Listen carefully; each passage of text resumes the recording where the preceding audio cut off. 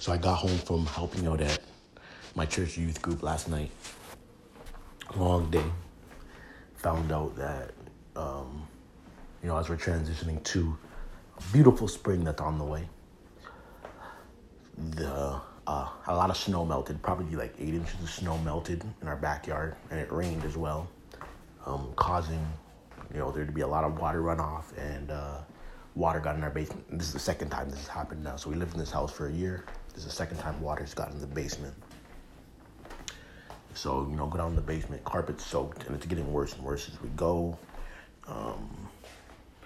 And really, it's just a reminder of one simple thing. And that simple thing is the fact that we can only control what we can control. Sometimes life's just going to throw curveballs at us. But we have to develop the habit of taking those curveballs and being like, okay, first of all, what's the positive in the situation? So like one, for example, so the carpet's soaked. Honestly, I plan on tearing the carpet up anyway. I didn't want carpet in the basement. I wanted it to just be like a cement floor that was like designed really nice. So cool. So the water's really just making that step easy. So thank you.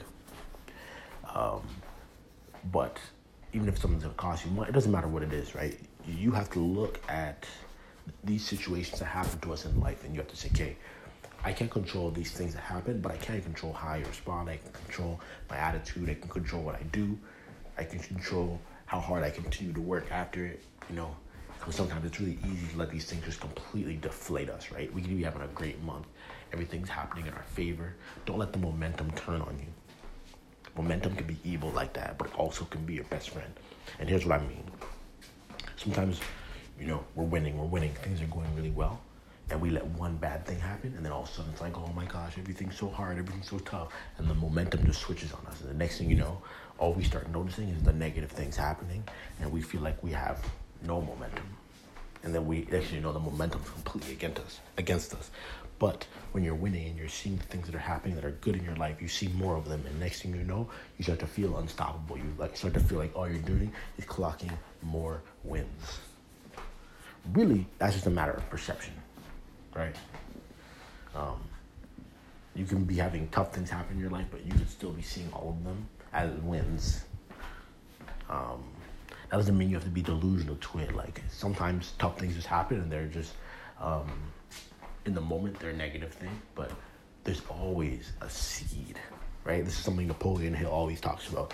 Every negative always leaves a seed for opportunity. It always leaves a possibility for you to take this and turn it into something really good. But you have to search for it. You have to look for it. It's not just going to be handed to you. You have to look for it. And the only way to do that is to control your attitude. And that's a habit. Like, people who have the habit of controlling their attitude are people who you tend to feel like they're never down for very long.